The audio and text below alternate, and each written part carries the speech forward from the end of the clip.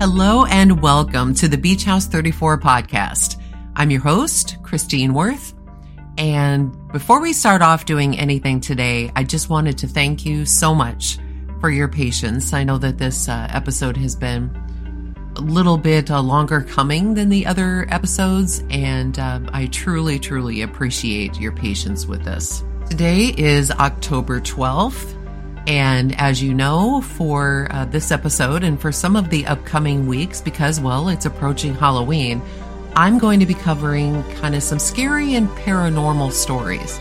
Now, this particular episode deals with a truly terrifying haunting that was actually used as the basis for the movie The Conjuring, which debuted in 2013. Now, if you're easily scared by hearing things about things that go bump in the night and so forth, this might not be the episode for you. It is rather scary as to what happened to this family, but if on the other hand, you want to separate some fact from fiction, you want to find out if the house is really haunted and what has and continues to happen there, keep listening. Let's first start off by talking about the house itself and how it came to be what it is. In 2013, as I mentioned, a movie made its debut in the theaters. The movie was called The Conjuring, and it tells the story of a family of 7, mom, dad, and their 5 daughters, who moved to this house, and it was the house of their dreams. In 1971, it's located in Rhode Island, but shortly after they moved in, they were terrorized by multiple spirits inhabiting the home. Now, after watching the movie, people have commented that they're now afraid of their own home, that parents should not let their kids watch this movie at all, and that they think that the movie actually even traumatized them. So there's a forewarning for you. If you've ever personally watched the movie, you know what a scary place this is. Now, while movies do what they do and Hollywood it takes on their own take as to what happened to true stories, the movie is about 50 to 80% based on fact, and this discrepancy in the percentages really depends upon who you listen to. Shockingly, the story behind the house is even more frightening than what was shown in the movie. Now, of all the girls who lived at the house, Andrea has been the most vocal by far about what has occurred. She was the oldest daughter of Robert and Carolyn Perron, and as the oldest sister, she was often sought out by her younger sisters for comfort whenever they got scared. Andrea has written 3 books about the house and what happened there, and it took her until she was about 49 years old to finally come out and lay it all out for everybody to read.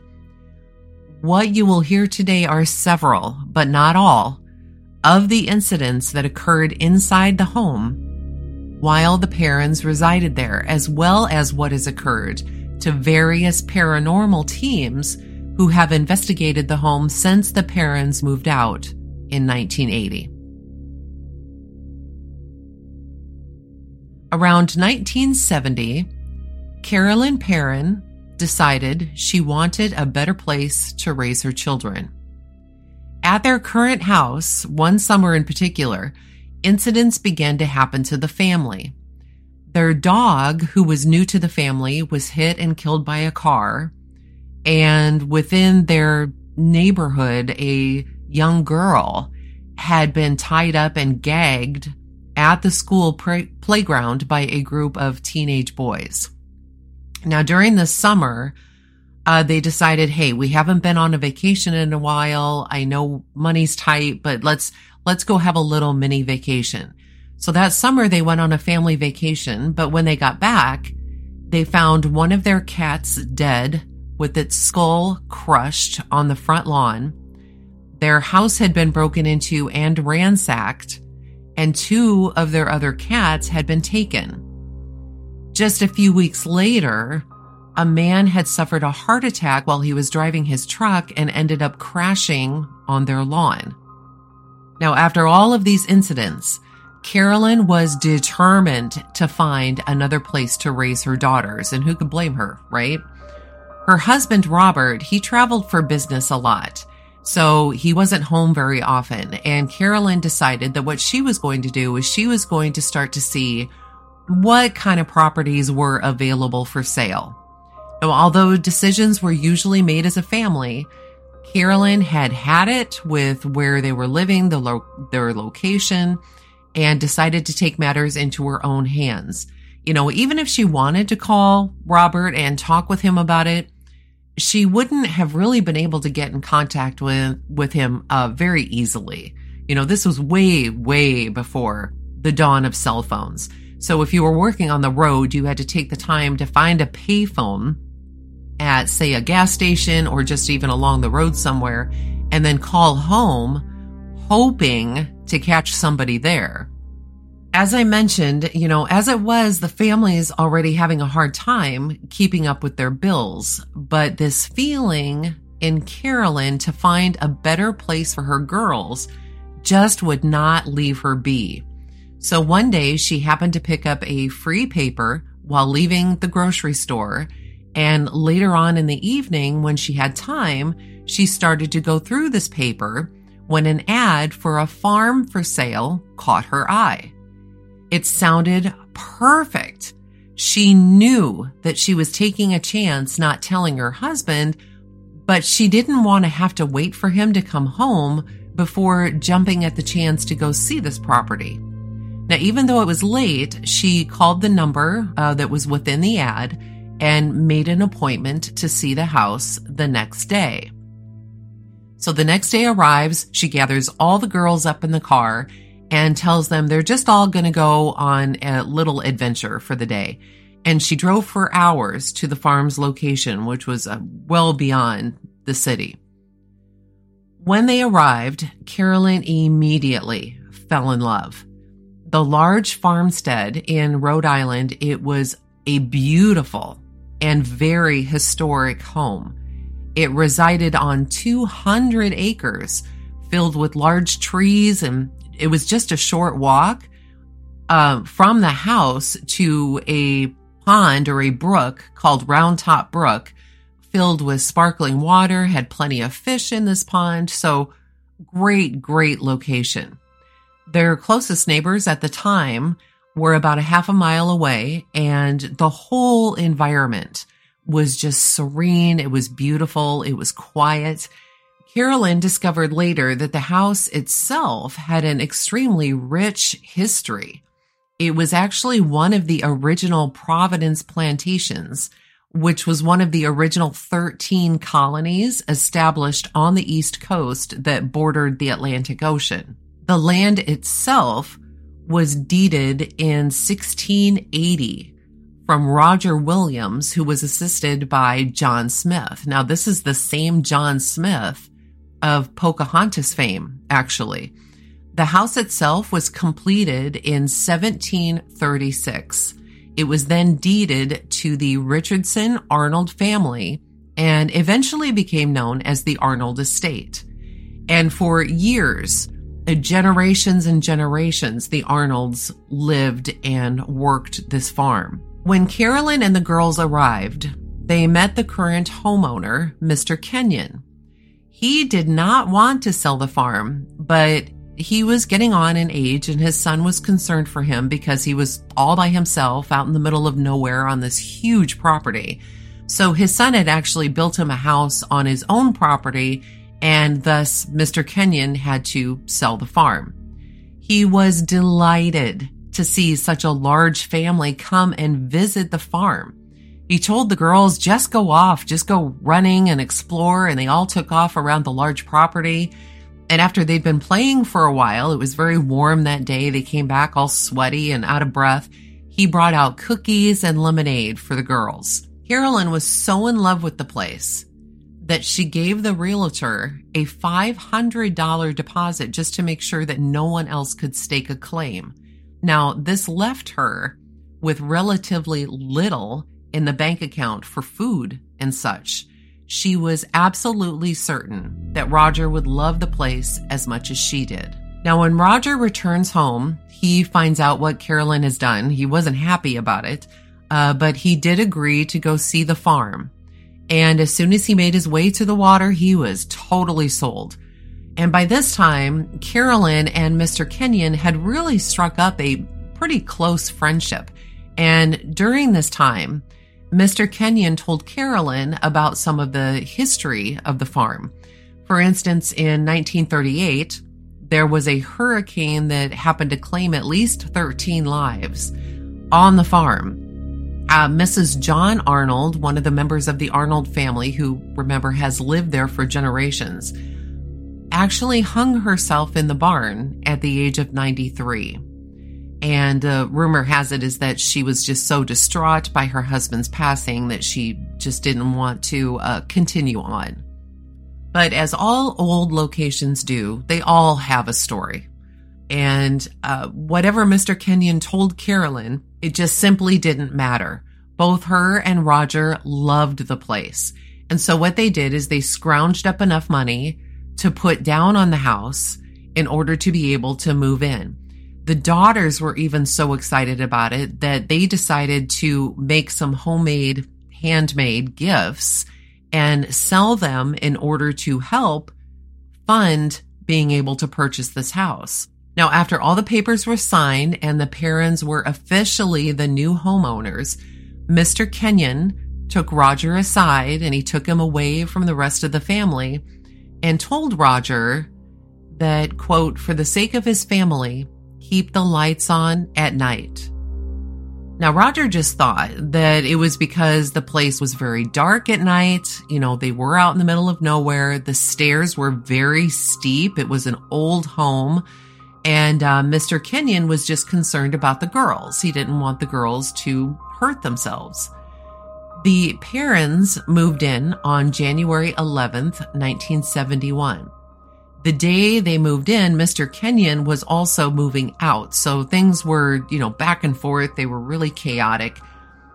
During this time, there were two things that happened. As the girls helped their mom carry things into the kitchen, two of them noticed a man watching Mr. Kenyon pack up his things. This man was kind of standing a little bit in a closet and watching Mr. Kenyon. As they continued on into the kitchen, they asked their mom, who was that man? And their mom, she's busy putting things away and, was probably even too distracted to hear them. So she didn't really give them an answer. The man that was standing there, he wasn't helping Mr. Kenyon. He was just watching from inside the closet. The second thing that happened was that one of their cats wouldn't even go into the house. They had to physically carry her inside while she fought the entire time. Once she was inside the house, she ran and she hid, and she would only come out to eat and use the litter box.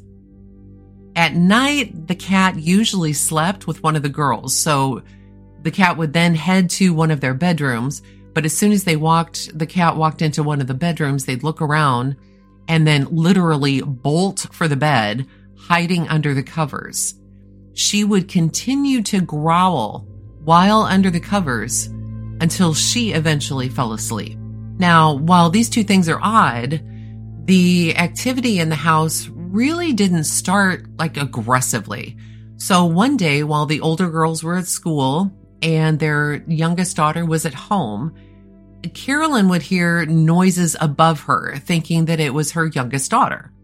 As she went to go say something and holler and say, hey, keep it down, or what are you doing up there? She noticed that her daughter was standing right next to her. A clock that they had inherited and, of course, brought with them to the farmhouse worked without fail. I mean, they had it forever, but it stopped running one day while it was in one particular room. Now, thinking that it was due to the slant of the floor, it was a very old house, after all, They moved it to another location where it again worked for a little while and then stopped again. Now, later on, Carolyn would realize that the times on the clock when it stopped directly corresponded with certain activity happening inside the house. Now, Andrea, remember, she's the oldest of all the girls. She liked to pretend that she was the teacher of her sisters, and she had a very large and heavy chalkboard in her room. Now, if you can picture one of the very heavy old-style chalkboards that stands on like two heavy oak sides with a great big chalkboard in the middle that you can spin, that's actually what she had in her room. And of course she had, erasers and chalk and all the things that you might find in an actual school setting. When the younger kids would get home, they'd all go to Andrea's room, which was the middle bedroom upstairs, and go to school with Andrea as their teacher. Andrea would write out lessons on the chalkboard, and then after playing school for a little while, they'd all get hungry and leave for, say, a snack. When they got back to the room, the lessons that Andrea had written on the chalkboard were either smeared or erased altogether. Now, after this happened for some time, Andrea decided she wanted that chalkboard moved, and she wanted it moved to the woodshed. So Roger hauled it down the stairs and outside because it was way too heavy for Andrea to do it on her own. She would then hold classes for her sisters out in the woodshed. And for a very long time, nothing happened. One day, after all the girls had been out in the woodshed with Andrea, going to Andrea's, quote, school, they all went into the house for dinner. And when they came back out, the chalkboard was again smeared. Andrea, of course, she was incredibly frustrated by this time, and she told all of the girls that class was dismissed for that day. And after they had already all taken off, Andrea started to close the doors to the woodshed, but while she did, she hollered some not so nice words into the shed. Now, Roger had been doing some work outside when he called to Andrea. And Andrea met him at the woodshed and noticed that the chalkboard was not only a good 20 feet away from where it had been placed in the first place, it was so entirely destroyed that there was nothing left but splinters. During the first few weeks they were in the home, Carolyn began to feel sick to her stomach. She would close her eyes and she'd wait for the feeling to pass. We all know how that goes. Only to find out after she opened her eyes back up that a significant amount of time had passed. Now, one might think, well, hey, she probably just fell asleep, right? Carolyn, though, continued to feel worse and worse as time went on. Her joints began to ache and she had pains where she didn't have them before. Her first thought was that she had just overdone it. She'd been moving all the heavy boxes and stuff. Over time, though, it just got worse and worse and worse. So she consistently also talked about how cold she was.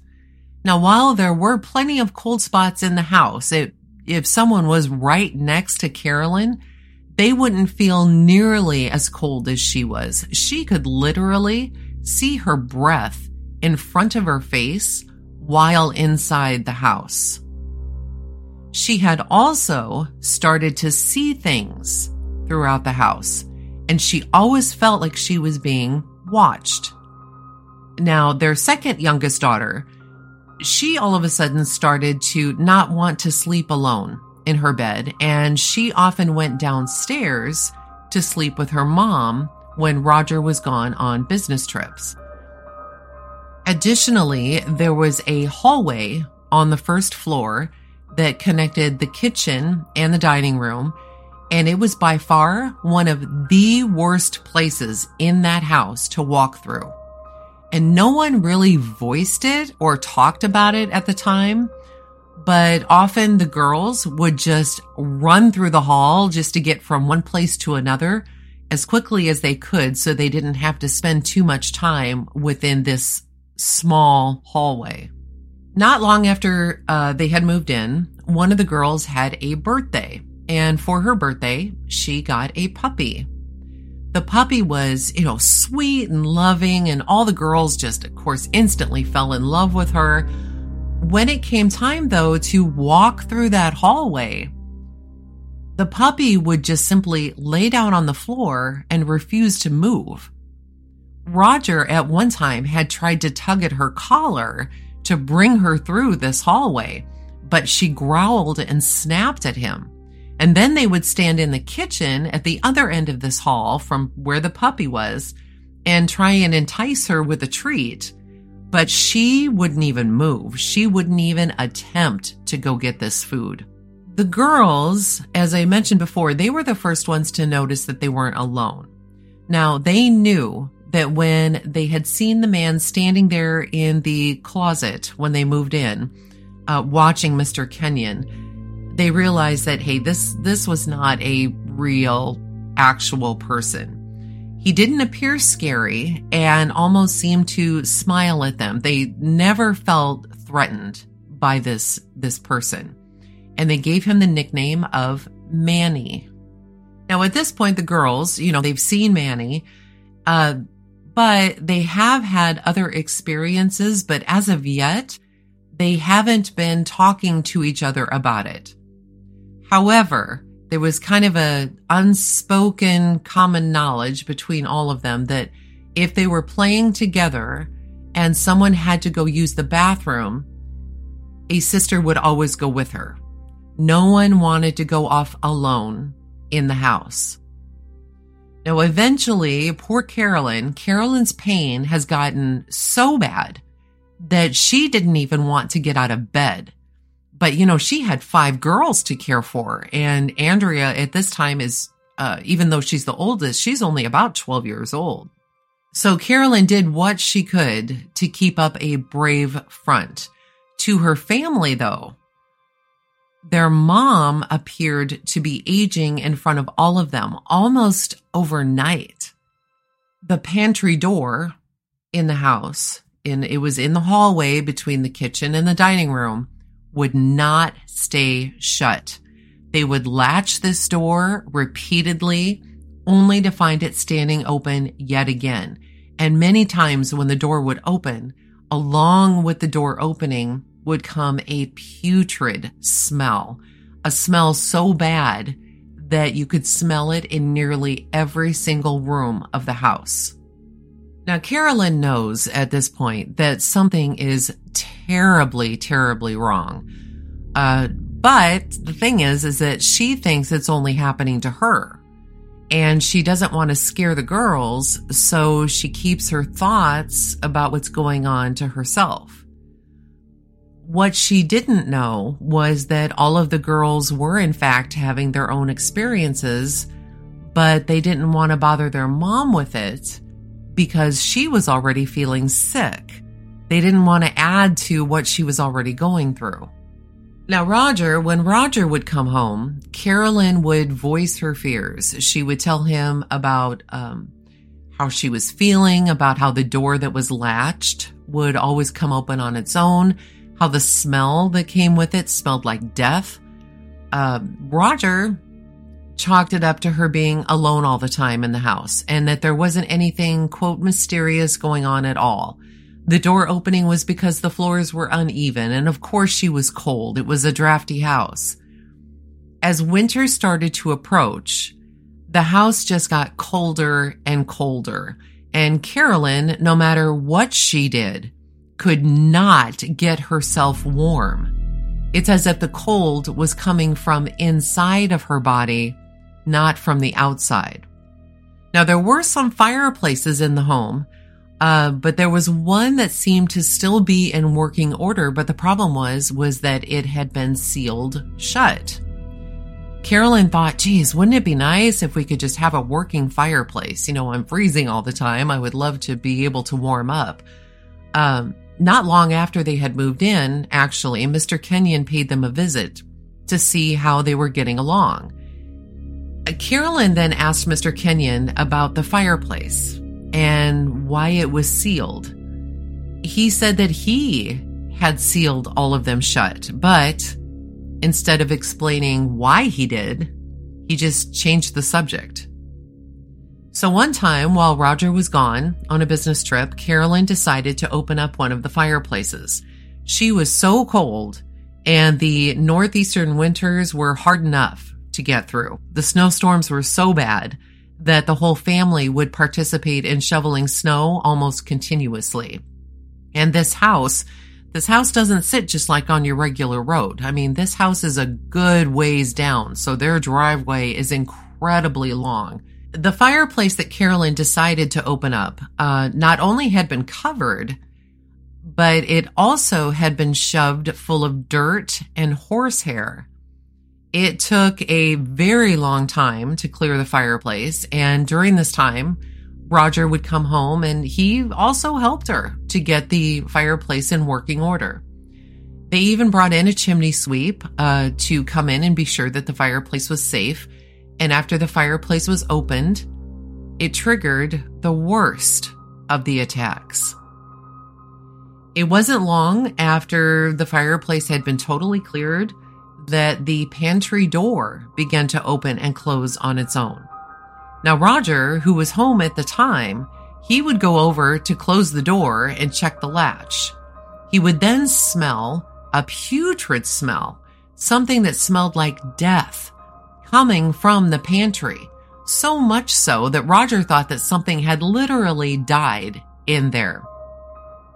So what he did is he tore this pantry apart. He removed everything out of it. He checked behind the washer and dryer, anywhere he could to try and find the source of the smell, but nothing was there that could have caused it.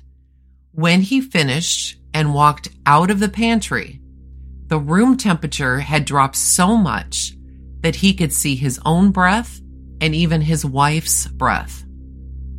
Thinking something was wrong with the thermostat, he walked over to see what the problem was, only to have the cold just completely dissipate.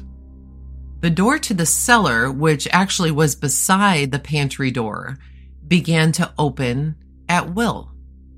At first, it was just a little bit, like someone just wanted to kind of peek in and see what was going on. But along with the opening and closing, also came another terrible smell. Now, no one was ever allowed down in the cellar because the staircase was in such bad shape. It was very steep and the whole cellar floor was just nothing but dirt anyway. So in order to stop the door from opening, they put a desk in front of it. The pantry door, on the other hand, just kept opening on its own, and it became so commonplace that family members would just automatically go by and close it. I mean, it was just an automatic response, like walking out of a room and shutting off a light. Roger kept insisting it was just because the floors were uneven. There wasn't anything scary about it. The problem is that this still doesn't explain how the latch came undone. Carolyn had begun to think that maybe the reason that the fireplace had been sealed in the first place was because it was some kind of portal. One night, while Roger was away, Carolyn woke up to a sound that she swore was the sound of the fireplace being lit. Her bedroom was on the ground floor, and all of the girls had their rooms upstairs. They were all upstairs. And being alone, of course, Roger's gone. This, of course, scared her, so she bolted up in bed, and she saw that the dresser inside of her own bedroom was on fire. She watched as the flames went into the air and then started to hit the lace curtains and then finally her bed. She wanted to move and get out of there, but she couldn't. And then just like that, it was gone. She was finally able to get out of bed and go over and look at the dresser. Nothing was wrong with it. There was even still a small layer of dust on top of the dresser. And Roger, he's still not acknowledging what's going on in this house. He always had a logical explanation for it. So one time, when he was gone, Carolyn decided that what she was going to do is call their mutual friend and their attorney, Sam. She told Sam everything that was going on in the house, and Sam believed her, which was a welcome relief to Carolyn since even her husband didn't believe what she had to say. He said that he too had a haunted house, but he further told her that you just learn to live with it. When Sam then repeated this information to Roger, all of a sudden Roger started to believe more of what Carolyn had been saying. And during this entire time, Carolyn is still not getting any better. She still feels as if her energy is being drained, and when people visit the farm and they see her, she appears to have aged decades overnight. And remember, at this point, Carolyn is in her 20s. It's not like she's in her 40s or 50s. She's in her 20s. For a few weeks, nothing happened. Spring had started to show up, and thankfully, Roger, he decided to work closer to home because Carolyn was starting to freak out so much and hated him being gone all the time. So he did begin to work closer to home and was at home more often. And Roger and Carolyn, they took advantage of this, and they had a very rare date night out.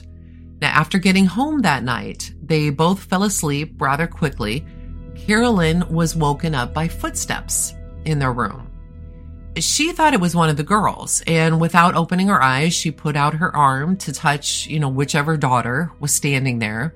And when she felt nothing, she opened her eyes and saw a woman floating above her. The woman had on an old green handmade dress that was cinched tightly with a belt, a lace collar, and her neck was hanging off to the side. This woman did not have a face. Instead, it looked like a hornet's nest with black holes for eyes and dark cobwebs covering all of it.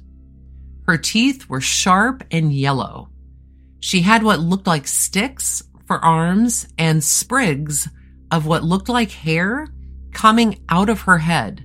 And she smelled so bad that Carolyn was certain she was going to throw up right there.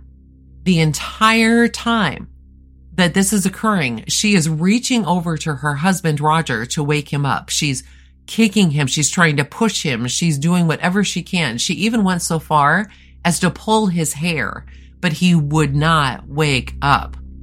Carolyn was sure he was dead. The room was freezing. Carolyn did not know what to do. And in her mind, she thought, God help me. And after this thought, the spirit disappeared. Now, during this time that this whole thing is going on and Roger is just literally laying there and he won't move regardless of what she does, Roger is actually also being attacked, but he doesn't realize it at the time. What happens later is that when he gets up and out of bed, there are welts and scratches all over his back. So Carolyn thought, okay, all of these things are happening to me. This time, I am going to write this stuff down. So she goes out into the living room and she then grabs whatever paper and pencils she could, and she begins to write down just fragmented thoughts of what she had seen. She had even drawn a rough sketch of what this thing looked like. Now, at the same time that Carolyn is sitting there writing all of this stuff down, her daughter Andrea headed downstairs and walked over to her mom and happened to notice what she was doing. Carolyn didn't want her to see it, so she tried to hide it from her, but it didn't work.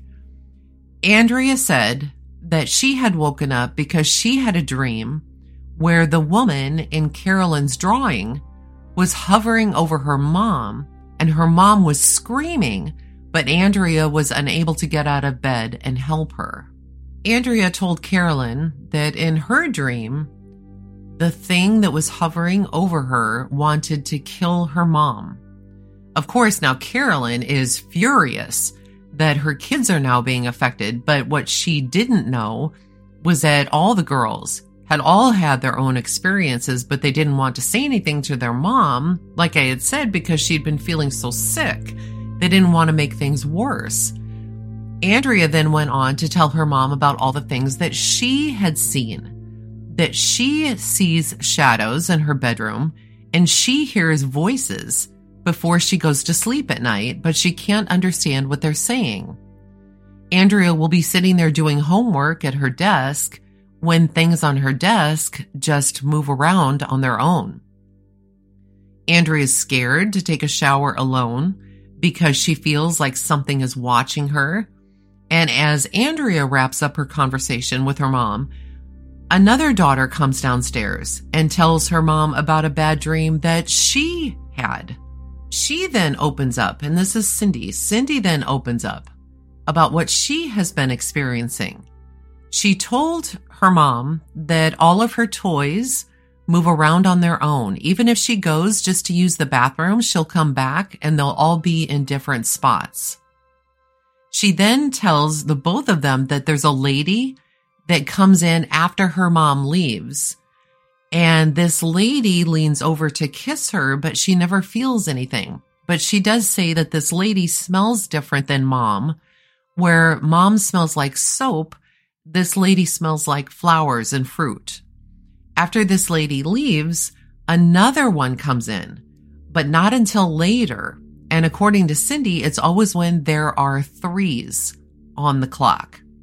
This lady makes the room cold and the room stinks. Cindy then says she's the one who hates mom.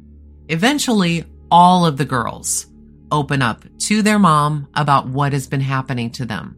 Nancy says that she hears footsteps all of the time. They're loud and heavy. She hears them in her closet, but she also hears them coming up the stairs and then stopping at her door. She then waits for the door to open, but it never does. She often finds her stuff missing, and when she does find it, it's in a weird place. Nancy's closet door also opens all by itself. Each of them had so much to say that they were almost all talking at once.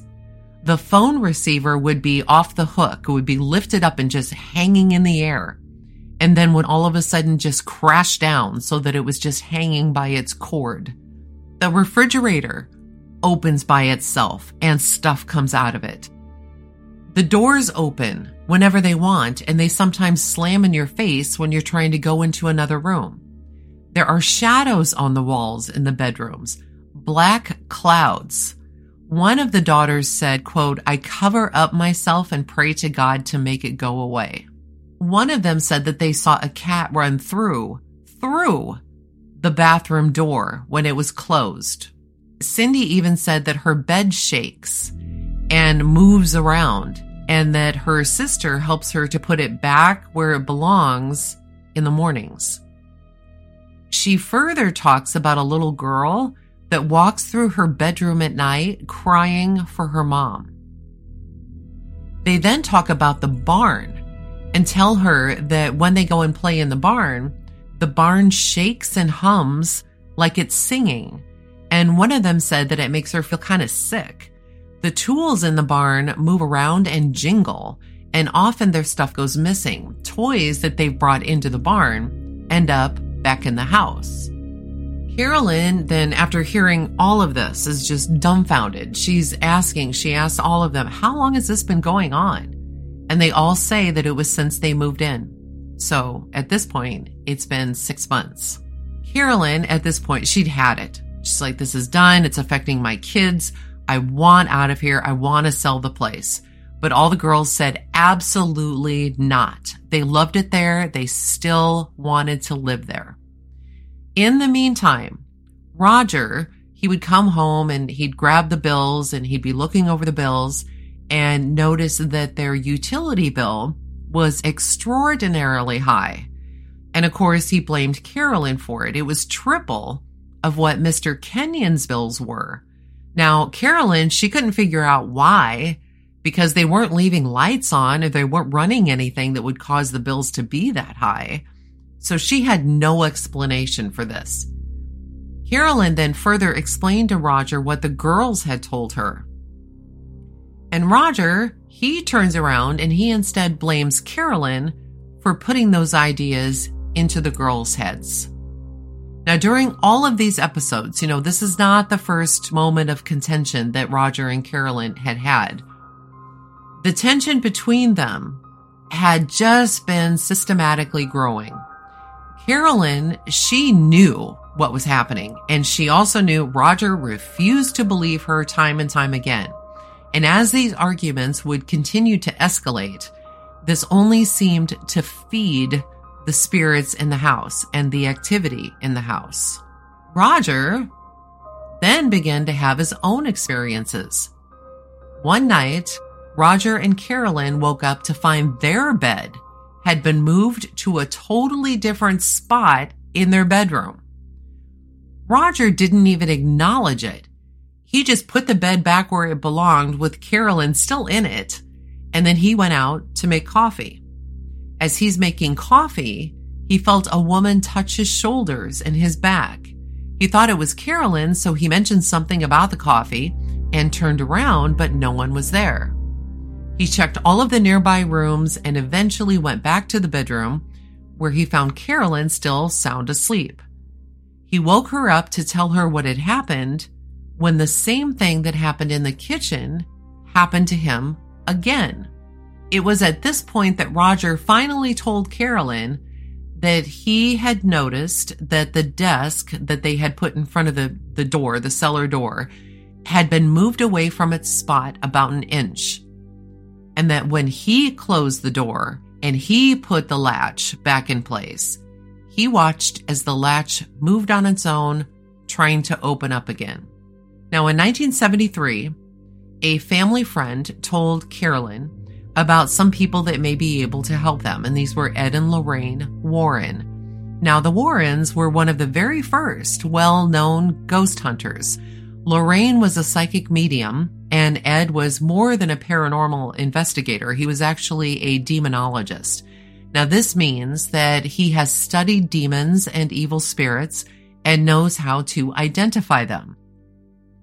It's important to note, though, that even though he studies them, it doesn't mean that he himself could perform an exorcism. For that, you actually need a Catholic priest. Now, Ed is known for saying, quote, "The fairy tale is true, that God exists, that evil exists, and it depends on which one we elect to follow." Now, Carolyn, finding out that the Warrens were giving a lecture nearby, she catches up to them to let them know what was happening in their home. The Warrens believe her, and they offer to help her for free. Now, Roger, he is not happy in the least bit about someone coming to the home and researching their house. He still feels, even though he's seen things himself, that Carolyn was just losing her grip on reality.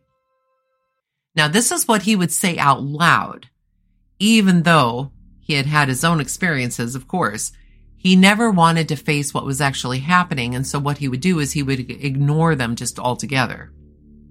When Lorraine first visited the property, she immediately sensed that something horrible was in the house. Lorraine gave it the name of Bathsheba. Now, Bathsheba was in fact a real person and lived in the area in the 1800s. While her gravestone still stands, it is questionable as to whether or not this is actually where her body is.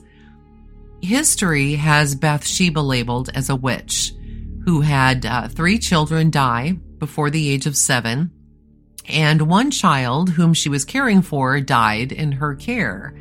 Now, this baby was found to have a small puncture wound in the back of their head that was made by a needle. And Bathsheba went on trial and everything, but she was acquitted because there wasn't enough evidence to indict her. But, the entire town still turned on her. There is conflicting evidence about who Bathsheba really was. Now, some say that it's all just rumors, and rumors that have been handed down from generation to generation. Others say, however, that she was in fact a horrible, horrible woman, And this is as being described by an elderly gentleman who was actually a child while Bathsheba was still alive, and that she was thought to be some kind of witch. However, since the figure that Carolyn and the girls had seen seemed to have a broken neck, some think it's instead Mrs. John Arnold, who at 93, remember, hung herself in the barn. You know, the bottom line is terrible things are happening in this home. And whether or not you can put like, hey, this is Bathsheba, this is, Mrs. Arnold, this is X, this is Y, this is Z, doesn't really matter if you can put a name on it, because the things are still occurring, right? During this year, the Warrens visited the farm many times and thoroughly believed that whatever is in that house cannot be removed. During one of their trips, a seance was performed. Now, along with the Warrens, a medium and a priest were also there. A tech crew had set up equipment around the house to record everything. Now, Andrea secretly watched as the seance was performed. After about a minute, she watched as her mom began to speak in a language that is, quote, not of this world, and in a voice not her own. Carolyn's heavy maple dining room chair was lifted and then thrown, with Carolyn still in it, into the parlor. At this point, Robert, he's furious about what's going on. He wants everybody to leave, and he actually ends up punching Ed Warren in the face. It took about an hour to bring Carolyn back to consciousness. And based on an interview today in 2022, she has literally no recollection of this whatsoever. When the seance was all over, everything that the tech crew had recorded was blank. All the cameras that they had set up and were located in the cellar were destroyed. For the next 6 years, activity continued to occur. Now, the Perrons, they are very vocal as to why they just didn't pack up and leave the farm. The economy at the time was horrible. House values had dropped substantially. If you wanted gas for your car, you could only fill up your car based on the last number of your license plate. So if you had an odd number, you could fill up one day. If you had an even number, you had to fill up a different day. The bottom line is they simply couldn't afford it. They hadn't even built up equity in the farm yet. Eventually, the Perrons did move out in 1980, and Carolyn was certain that she would not survive another winter there. By this time, they were convinced that the house wasn't just haunted. It was a portal that was made to look like a farmhouse.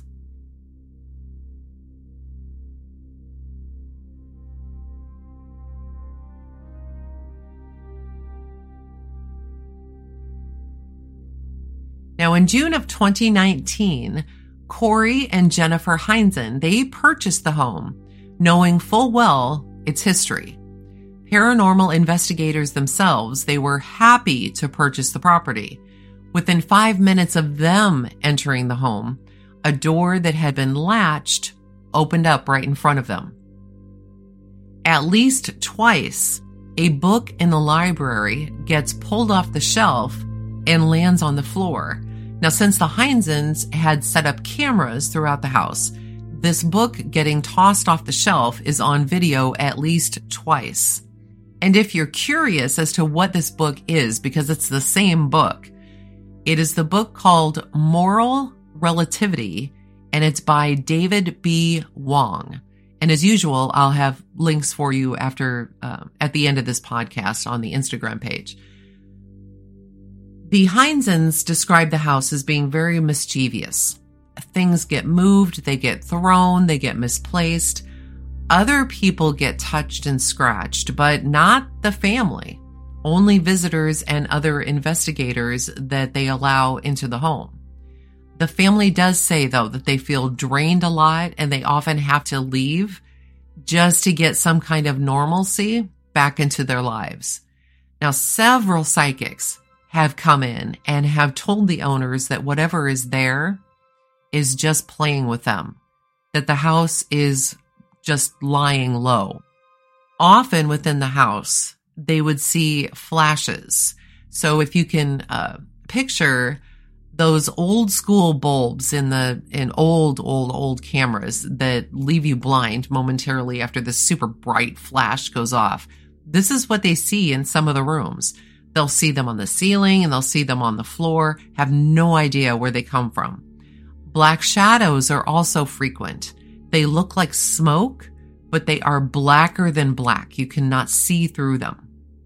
Now, multiple paranormal groups have investigated this house, and it's not uncommon for equipment's batteries to drain either when they're starting the investigation or even during the investigation. It's thought that spirits use this energy from electronic devices to communicate.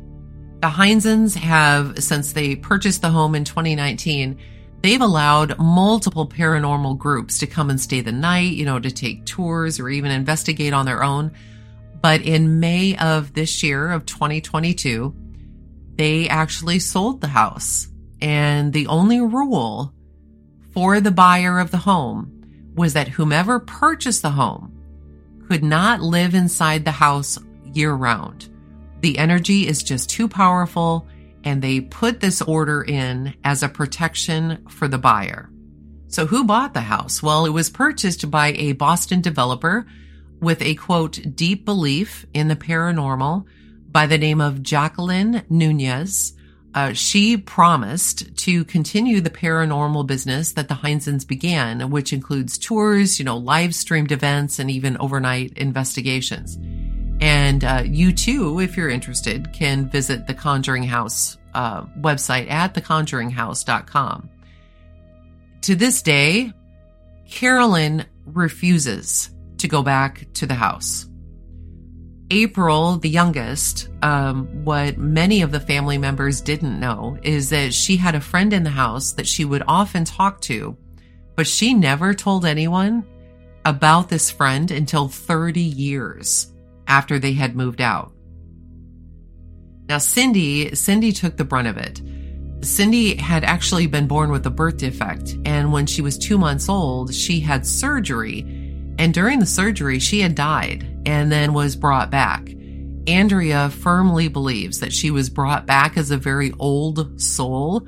And so the spirits actually attached themselves more to her than they did any other child in the home. And April, the youngest, unfortunately, passed away from an accidental overdose of a fentanyl patch that was prescribed in connection with the surgery that she had had. Now, if you want to learn more about the house, Andrea Perron has written 3 books on the topic called House of Darkness, House of Light.